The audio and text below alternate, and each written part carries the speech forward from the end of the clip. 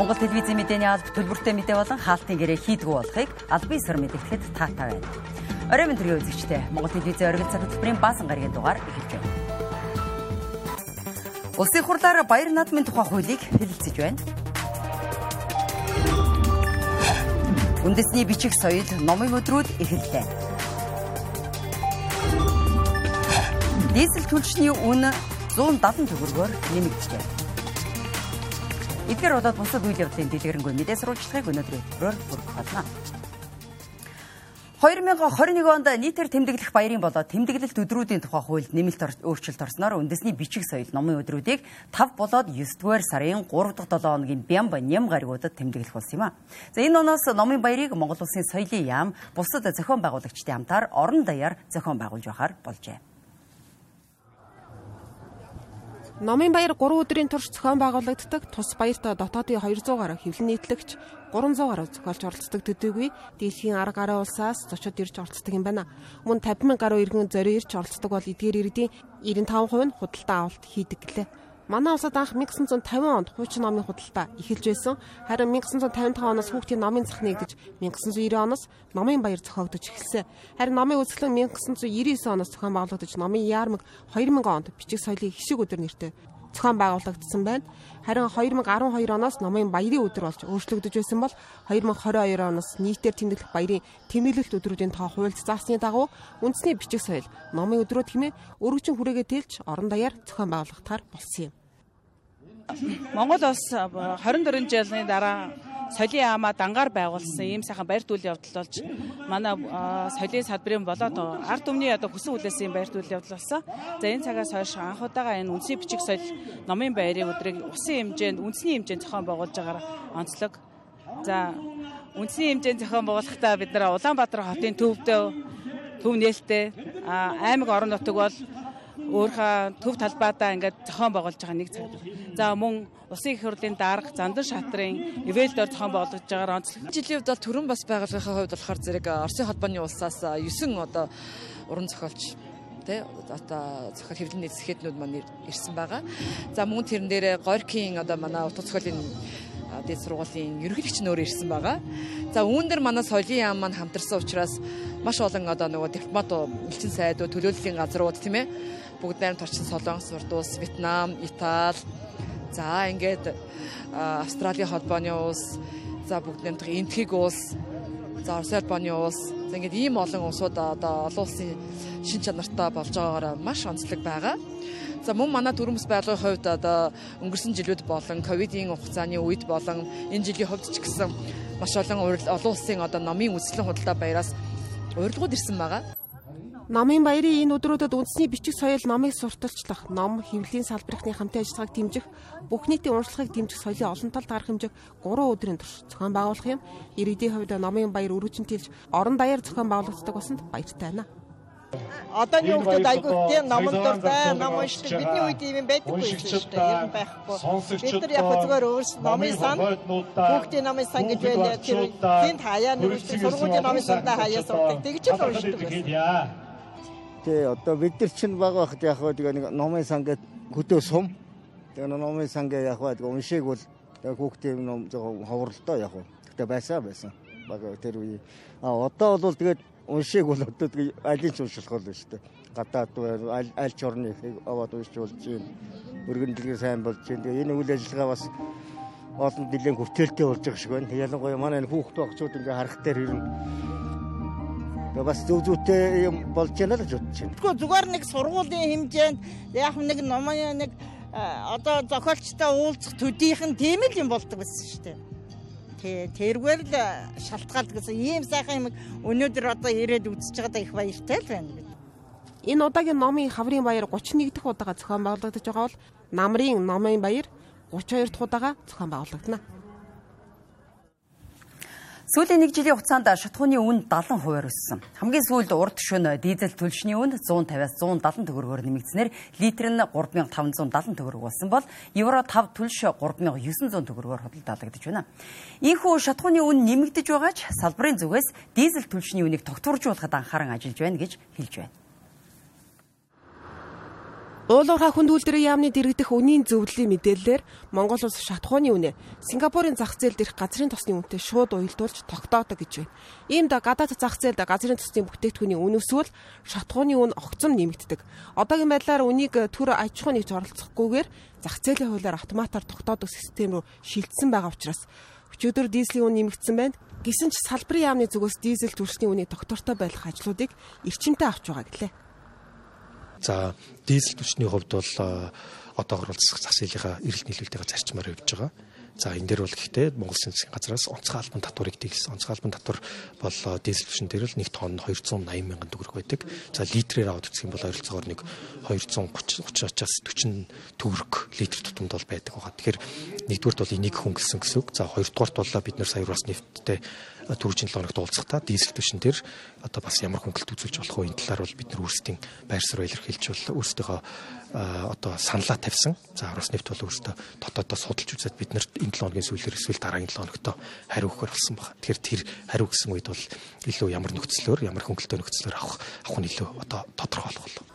Дизель түлшний үнэ сүүлийн 1 жилийн хугацаанд 70% өссөн байна. Өнгөрсөн сард ихэд 250 төгрөгөөр нэмэгдэж 3380 төгрөг болсон бол харин энэ сард дизель түлш 2 ч удаа үнэ нь өсөд байна.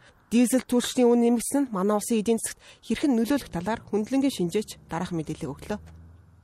Дизель түлшийг бол хэвчлэн одоо аж үйлдвэрийн зорилтоор ашигладаг байгаа. Аж үйлдвэрүүд дотор ялангуяа уулуурхай, боловсруулах үйлдвэр, тэг газар тариалан тэр одоо манай эдийн засгийн гол өсөлтийг хангадаг эдгээр салбарууд тэр бол зардал нэмэгдэнэ гэсэн үг. Тэр энэ зардлыг бол мэдээж үйлдвэрлэгчнэр үндэ шингээх бах. Тэгэхээр одоо эмний үн бол бас жоох өсөх ийм магадлалаас үүсч магадгүй. За манай эдийн засгийн одоо нэг том салбар бол тээврийн салбар байдаг. Тэгэхээр энэ тээврт ялангуяа энэ том хүн таацсан ачааны машинд бол хэвчлэн дизель ашиглаж байгаа. Тэгэхээр бас тээврийн зардал бас тодорхой хэмжээгээр нэмэгдэх ийм магадлалтай болж ин гэсэн үг л дээ. Тэгэхээр энэ маань өөрөө бол ингээд монголчуудын хувьд бол амжиргаанд бол нэлээд хүнд тусах. За аж үйлдвэрийн салбарынхны хувьд бол одоо тэртээ тэргүй энэ татвар нөөтийн дарамтгийтэй ялангуяа уулуурхайн салбарынхны хувьд бол энэ хил бомд төр үүссэн гацаанс болоод экспортын орлогонд тасалдсан байгаа үед бол бас нэлээд тийм хүндрэлтэй ийм л одоо зүйл болж байна л да. Иймд дизель түлшний үн энэ хിവэр цаашид нэмэгдвэл манай улсын эдийн засаг удахгүй хүнд байдалд орж инфляцийн түвшин улам өсөх нь тодорхой юм а. Үргэлжлүүлээ зарим үйл явдлын хураангуй мэдээ хүргэе. Олон улсын пич агентлаг Монгол улсын зээлжих зэрэглэлийн үнэлгээг бий төлөвийг тогтвортой хിവэр үлдээснийг баталгаажуулжээ. Тус байгууллагын дүгнэлтээр ойрын хугацаанд манай улсын эдийн засгийн өсөлт тогтвортой хിവэр байна гэж үзсэн байна.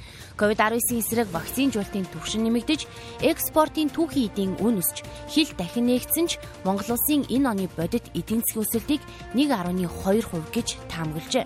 Мөн пич агентлагаас 2023 онд хил дээрх худалдааны тасалдал багасна гэж хүлээж байгааг мэдээлсэн байна. Хөтөлбөрийн зах зээлийн эрэлт нийлүүлэлтийн зөрүүг ойртуулж, залуусын хөдөлмөр эрхлэлтийг нэмэгдүүлэх зорилгоор Монгол Улсын засгийн газраас оролцоо төслийг 2 дахь жилдээ зохион байгуулахаар болжээ. Аж ахуйн нэгж байгууллагад оролцоо төслийн залуус 14 хоног дадлагын ажил олгох өдөрлөгт оролцож, зарим нь байнгын ажлын байраар хангагддаг байна. Төсөлд 18-аас 34 насны залуус хамрагдах боломжтой бөгөөд бүртгэл 5 дугаар сарын 26-ныг дуустал ийм Монголиа захим системээр явагдана. Улаанбаатар зам засвар арчлалтын газрын ажлын хэсэг нийслэлийн гол болон туслах гудамж замуудын засвар арчлалтын ажлыг 4-р сараас эхлүүлэн хэд хэдэн байршилд замын нүх эвдрэл засварлах хэвтээ тэмдэглэгийг шинжлэх ажлыг гүйцэтгэж байна. Ингэхдээ шөнийн цагаар буюу хөдөлгөөний эрчим буурсан үед гүйцэтгэж байгаа юм байна. Нийслэлийн хэмжээнд нийтдээ 57143 ам метр талбайн хэвтээ тэмдэглэгээ байдгаас 17749 ам метр талбайн тэмдэглэгийг шинжлэх ажлыг гүйцэтгэж байна. Монгол улсад 544 мянган өсвөр насныхан байдаг. Энэ нь хүн амын 16 орчим хувийг эзэлж байна. Хүн өсвөр насндаа биеийн өндрийн 20-с 25%, жингийн 50%-ийг олж байдаг. Өсөлт хөгжлийн энэ үе 2 жил орчим хугацаанд үргэлжилдэг байна. Жилд дунджаар 10-аас 13 см өсөх боломжтой байдаг байна. Тиймээс огцом өсөлт хөгжлийн энэ үед хоол тэжээл, нойр, идэвхтэй дасгал хөдөлгөөн хийх нь чухал гэдгийг их хүүхдийн эрүүл мэндийн үндэсний төвөөс сануулжээ. Жил бүр их үрсийн баярыг тохиолдуулан Монгол Улсын ерөнхийлөгчийн зарилгаар алдар тэхийн 1-2 дугаар одон авах ээжүүдэд одон урамшуулал олгох тухай зарлиг гаргадаг. Тэгвэл энэ жилээс ээжүүд одон урамшуулал авсны дараа нийгмийн халамжийн халамж цэгийн мэн, Монголиод цэгийн мэн зэрэг хур системээр дамжуулан мөнгөн тусламжид хамрагдах хүсэлтэд гаргах боломжтой байна. 2021 оны статистик мэдээллээр манай улсад 230 мянга гаруй ээж алдар тэхийн 1-2 дугаар одонгийн мөнгө урамшуулал авчээ. Засгийн газраас өргөн мэдүүлсэн үндэсний их баяр наадмын тухай хуулийн шинжилсэн найруулгын төслийг улсын хурлын нэгдсэн чуулганаар хэлэлцэж байна. Хуулийн төсөлд үндэсний их баяр наадмын үйл ажиллагаанд оролцогчдын эрх үүргийг тодорхой болгож өгчээ. Мөн баяр наадамд эрлиз морь уралдуулахгүй бүх сур харваачин допингийн шинжилгээний хариу гарсны дараагаар ерөнхийлөгч улсын цол олгодог болох зохицуултыг энэхүү хуулийн төсөлд тусгасан байна. Сүүлийн жилүүдэд улсын баяр наадамд төрүүлсэн амжилттай сайн барилдаж цол чимэг авсан бүх допинг хэрэглэсэн шинжилгээгээр тогтоогдож цол чимгээ хураалгах хэрэглэсэн хэрэглээгөө дээр маргалдах шүүхээр шийдвэрлэх тохиолдлууд ихээхэн гарсаар байна. Үндэсний баяр наадмын тухай хуульд допинг хэрэглэхийг хориглох хэрэглэсэн тохиолдолд хүлээх хариуцлагын механизмыг суулгаж өгсөн боловч энэ нь олон улсын допингийн стандарттай нэг талаар нийцэхгүй байгаа. Нэг эрлиз гэдэг утгаараа биш одоо энэ сэрүүний өндрөөр явах зүйтэй болов гэж бодож. Хоёрдугаар сүүлийн үеийн бид нар наадмуудыг харж байхад бол маш их мапантай болдог болсон. Орон нутгийн хэмжээнд тэр улсын хэмжээнд тэр ерөөсөө одоо бодлянтай. Жишээ нь бүх одоо сүүлийн 2-3 жилийн наадмыг та бүхэн бас шүүгээд үзээрэй. Эхний айргийн тавд орж байгаа адуу бол ерөөсөө тэгээд арай цэвэр адуу биш бах. Ер нь дандаа л цустай адуу орж ирж байгаа шүү дээ. Дандаа цустай, дандаа одоо элиз юм адуунууд л орж ирж байгаа. Ганц нэг одоо цөөхөн Монгол адуу л орж ирж байгаа. Тэгэхээр энийг хэрвээ шаардлагатай гэж байгаа бол яг Монгол адууныхаа уралдааныг ямар хэмжээнд нэдийн тусдаа явуулж явах. За эсвэл одоо тэр шилмэлэх юм уу одоо юу гэдэг элиз адуугаа өөр төвшөнд нь бас уралдуулах шиг юм. Өөр аргаар бидний зохицуулалтаа хийж болно шүү дээ. Одоо энэ жилийн улсын баяр наадам хоёр юмнаас болоод хэрүүл болж дуусч байгаа шүү дээ. Энэ допингоос болж байгаа, энэ морины хэрүүл хил амнаас болж байгаа. Монгол юм уу, эрлиз юм уу, хурлын юм уу, ямар юм гэдэг. 25-тай, 50-тай, 75-тай гэдэг ингээ бүр хувилдсан. Ийм л юм бол сүүлдээ энэ улсын баяр наадам биш болж байгаа. Энэ суран дээр асуудал байхгүй. Энэ шагаан энтер дээр асуудал байхгүй. Явж энэ асуудлыг энэ морь бүх хоёр л бөөн бодлон болж байгаа. Сүүлийн үед баахан мөнгө төгрөгтэй эрх мэдэлтэй боломжтой хүмүүс энэ одоо 2 евро орж энэ морь гэдэг юм руу орсноос болж сүүлдээ бүр утгаа алдсан шүү дээ. Нөгөө талаас допинг хэрэглэхийг хориглох хэрэглэсэн тохиолдолд хариуцлага хүлээх зохицуулт нь төдийлөн үр дүнтэй бус зөвхөн хэрэглэсэн бүх харваачид хариуцлага тооцох тодорхой хугацаанд баяр наадамд оролцохыг хасах байдлаар явж ирсэн. Тэгвэл допинг хэрэглэхийг зөвлөж хэрэглүүлж байгаа дасгалжуулагч эмч бүхий дэвжээ зэрэг нь ямар нэг хариуцлага хүлээхгүй энэ хөшүүрэг үр дүнтэй байж чадахгүй байна гэж хууль санаачлагчид үзэж байна. Одоо бөхчүүд цол хэрэгмээ аваад ингээд бас нутаг усныхаа нэр усыг гаргаад ингээ явж идэх нэг хэсэг хугацааны дараа допинг илэрчлээ гэдэг ингээд цол хураах интерлүүг ороод байгаа чи ерөөсөө энэ нөгөө нэг допингийн эсрэг дэлхийн код олон спортод хэрэглэх эсрэг олон улсын конвенц тэгээ вадагийнхаа энэ дүрм журм юмнуудыг л манайх энэ бүрэн мөрдөж чадахгүй өнөө хөрсний одоо гор гарч байгаа шүү дээ. Тэгэхээр энэ дэлхийн код энэ спортод хэрэглэхийн олон улсын конвенцэд чинь допингийн эсрэг үндэсний зөвлөл байгуулж ажилуулна гэсэн байгаа шүү дээ. Манайх конвенцэд нэгдээд орцсон.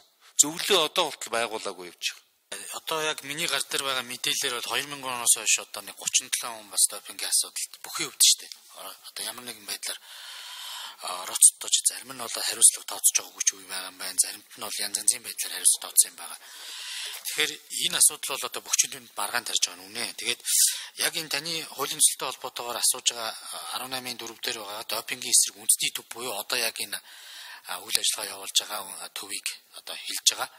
За үүнтэйгээ бол хамтарч ажиллах асуудал байгаа. Энэ бол нөгөө вадагийн конвенц дээр үнэхээр одоо тийм төрлийн юм хэрэглэх юм бол энэ төвдөө уралдаан наадамд оролцоос өмнө төрүүлж хэлдэм билээ. Үндэсний бүхий өмсгөл сур харвааны малгай, ном сум, шагаан харвааны хэрэгсэл хурдан морины сэрөөний өндөр зэргийг Монгол улсын стандартаар тогтоох эрх зүйн зохицуултыг төсөл тусгажээ. Өөрөөр хэлбэл дээрх дүрм журмыг бүх сур шагаа хурдан морины холбогдох мэргэжлийн холбоодын сандыг үндэслэн засгийн газар тогтоогоор зохицуулжээ. Монгол улсын ерөнхийлөгчийн санаачилсан хүнсний хангамж аюулгүй байдлын талаар авах зарим арга хэмжээний тухай улсын хурлын тогтоолын төслийг улсын хурлын даргаад өргөн мэдүүлжээ. Энэ ажлын хүрээнд манай улсад эх 5 жилд 19 нэрийн хүнсний бүтээгдэхүүнээр дотоодын хэрэгцээг 100% хангахаар төлөвлөсөн байна. Мөн салбарын хэмжээнд 1.7 их 80 төгрөгийн хөрөнгө оруулалт шаардлагатай гэсэн тооцооллыг гаргажээ. Өнөөдрийн байдлаар манай улс ургамлын төс элсэн чихэр төрөл бүрийн будаа жимсгнээс гадна хүнсний давсны 97%-ийг гаднаас авч байна. Өнгөрсөн онд манай улс 1 тэрбум Америк доллартай тэнцэх хэмжээний хүнсний бүтээгдэхүүнийг импортоор худалдаа авсан байна. Үүнтэй холбоотойгоор хүнсний хангамж аюулгүй байдлыг хангах тухай 4 заалт 51 дэд заалттай тогтоолын төслийг улсын хурлын даргад өргөн барьлаа.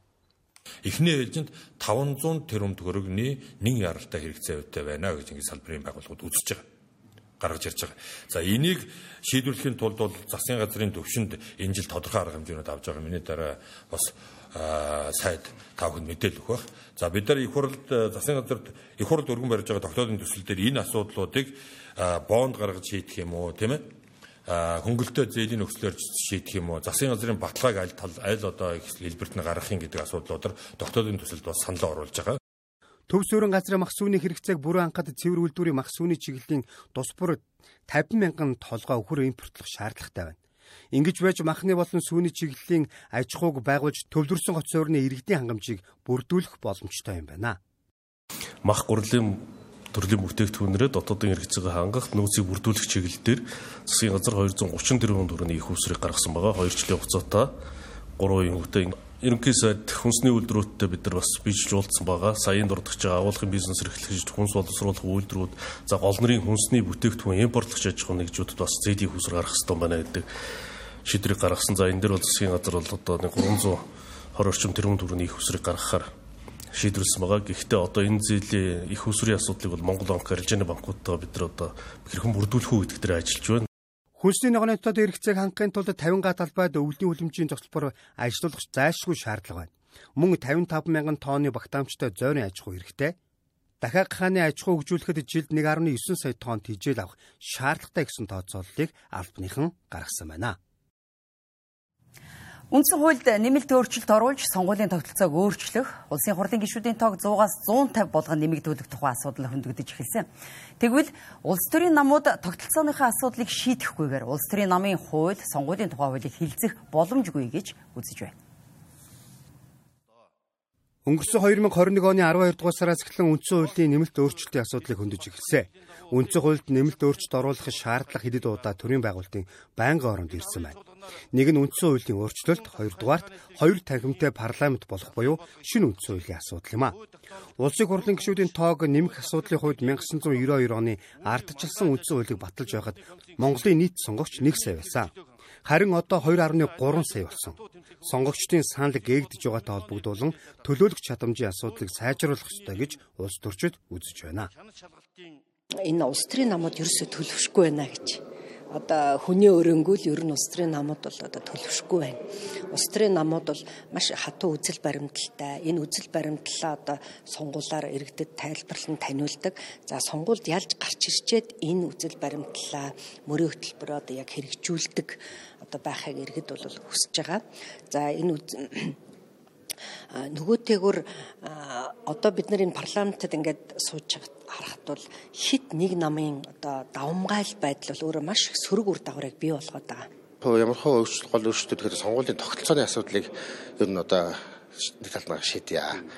Энэ үндсэн хуулийн энэ одоогийн концепцээр бол одоо халимаг буюу одоо мужиртаар профессионал тогтолцоо гэдгийг бол их тодорхой болгох шаардлага байна гэж үзэж байгаа.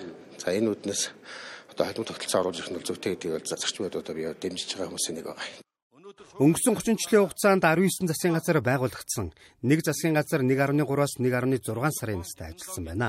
Өөрөөр хэлбэл бодлогын залгамж халаа доктортой байдал байхгүй байгаа юм. Улс төрийн намуудаас тавьж байгаа шаардлага сонгуулийн тухай хуулийг улс төрийн намын санхүүжилтийн хууль, үндсэн хуультай нэг дор хилцэх байр суурийг илэрхийлж байгаамаа. Үндсэн хуулиар бол тогтолцоо тодорхой шүү дээ. Сонгуулийн мажоритар тогтолцоо буюу улсын хурлын гишүүн ард түмэн өөрөө сонгоно. Яг гэвэл үндсэн хуулиар ард түмэн төрийн эрх барина.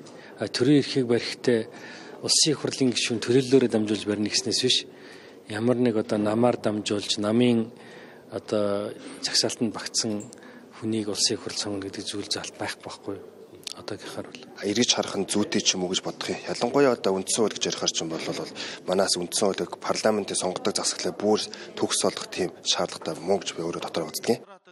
Өнөөдрийн жижиг мажоритар тогтолцоогоор эрх барьж байсан хөрөнгө мөнгө олон удаа сонгогдсон нам сонгуульд ялалт байгуулдаг. Гэтэл шинээр байгуулагдсан намууд ялах бололцоо байдаггүй нь харамсалтай тогтолцоо өнөөдөр бий болсон. Тэгэхээр намууд амбицийг хааж нэгдсэн байр суурьтай болох хэрэгтэй гэж байна. Улс даяар 5 дугаар сарын 1-ээс эхэлсэн урьдчилан сэргийлэх эрт илрүүлэг үзлэг онцлогоонд иргэдийг хамруулах ажил үргэлжилж байна. 5 дугаар сарын 18-ны өдрийн байдлаар Архангай аймагт эртэл 319 иргэн үзлэгт хамрагдсан байна.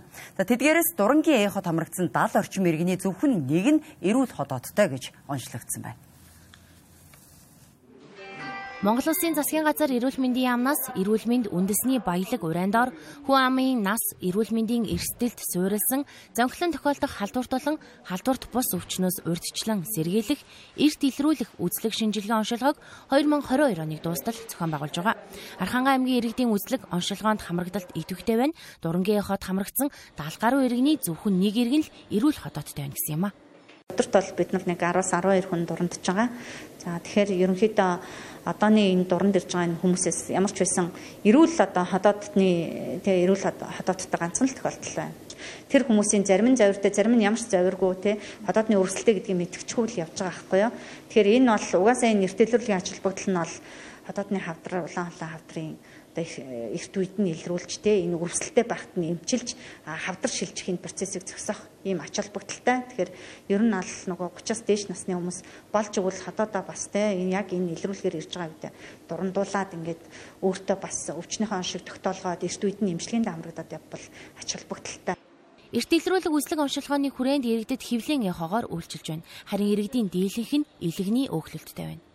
Хэвлийн дотор эрхтний эхо гэд харж байгаа. Хэвлийн эхо харж байна, бамбаа эхо харж байна, хөхний эхо харж байна. За тэрэн дээр нь бол эвчлэн илэгний өөхлөлттэй одоо энэ нөгөө хаал ундны хэрэглээ, таргалалт, биенжийн эсэлтэй холбоотойгоор сэргийлж болох ийм одоо өвчлүүд нэлээд гарч ирж байгаа. Монгол улсад хүнсний аюулгүй байдал тулгамдж байгаа асуудлуудын нэг болсон. Тэр дундаа орон нутагт хүнсний аюулгүй байдлыг хангах боломжгүй нөхцөл үүсэж байна. Мөн иргэд хоолны зөв хэм маягийг хэрэгжүүлж хэвшүүлэхгүй байгаа нь өөрийн биеэ өвчлүүлэхэд хүргэж байгааг эмч хэлж байна. Улс төрийн нам эвслээс ангид хаалтын гэрээгүй аж ахуйн нэгж байгууллагын захиалгагүй төлбөргүй мэдээ сурвалжлагуудыг үзсэн та бүхэндээ баярлалаа. Үзэгчид та бүхэн амралтын өдрүүдэд ая тухтай сайхан өнгөрүүлээрэй. Баярлалаа.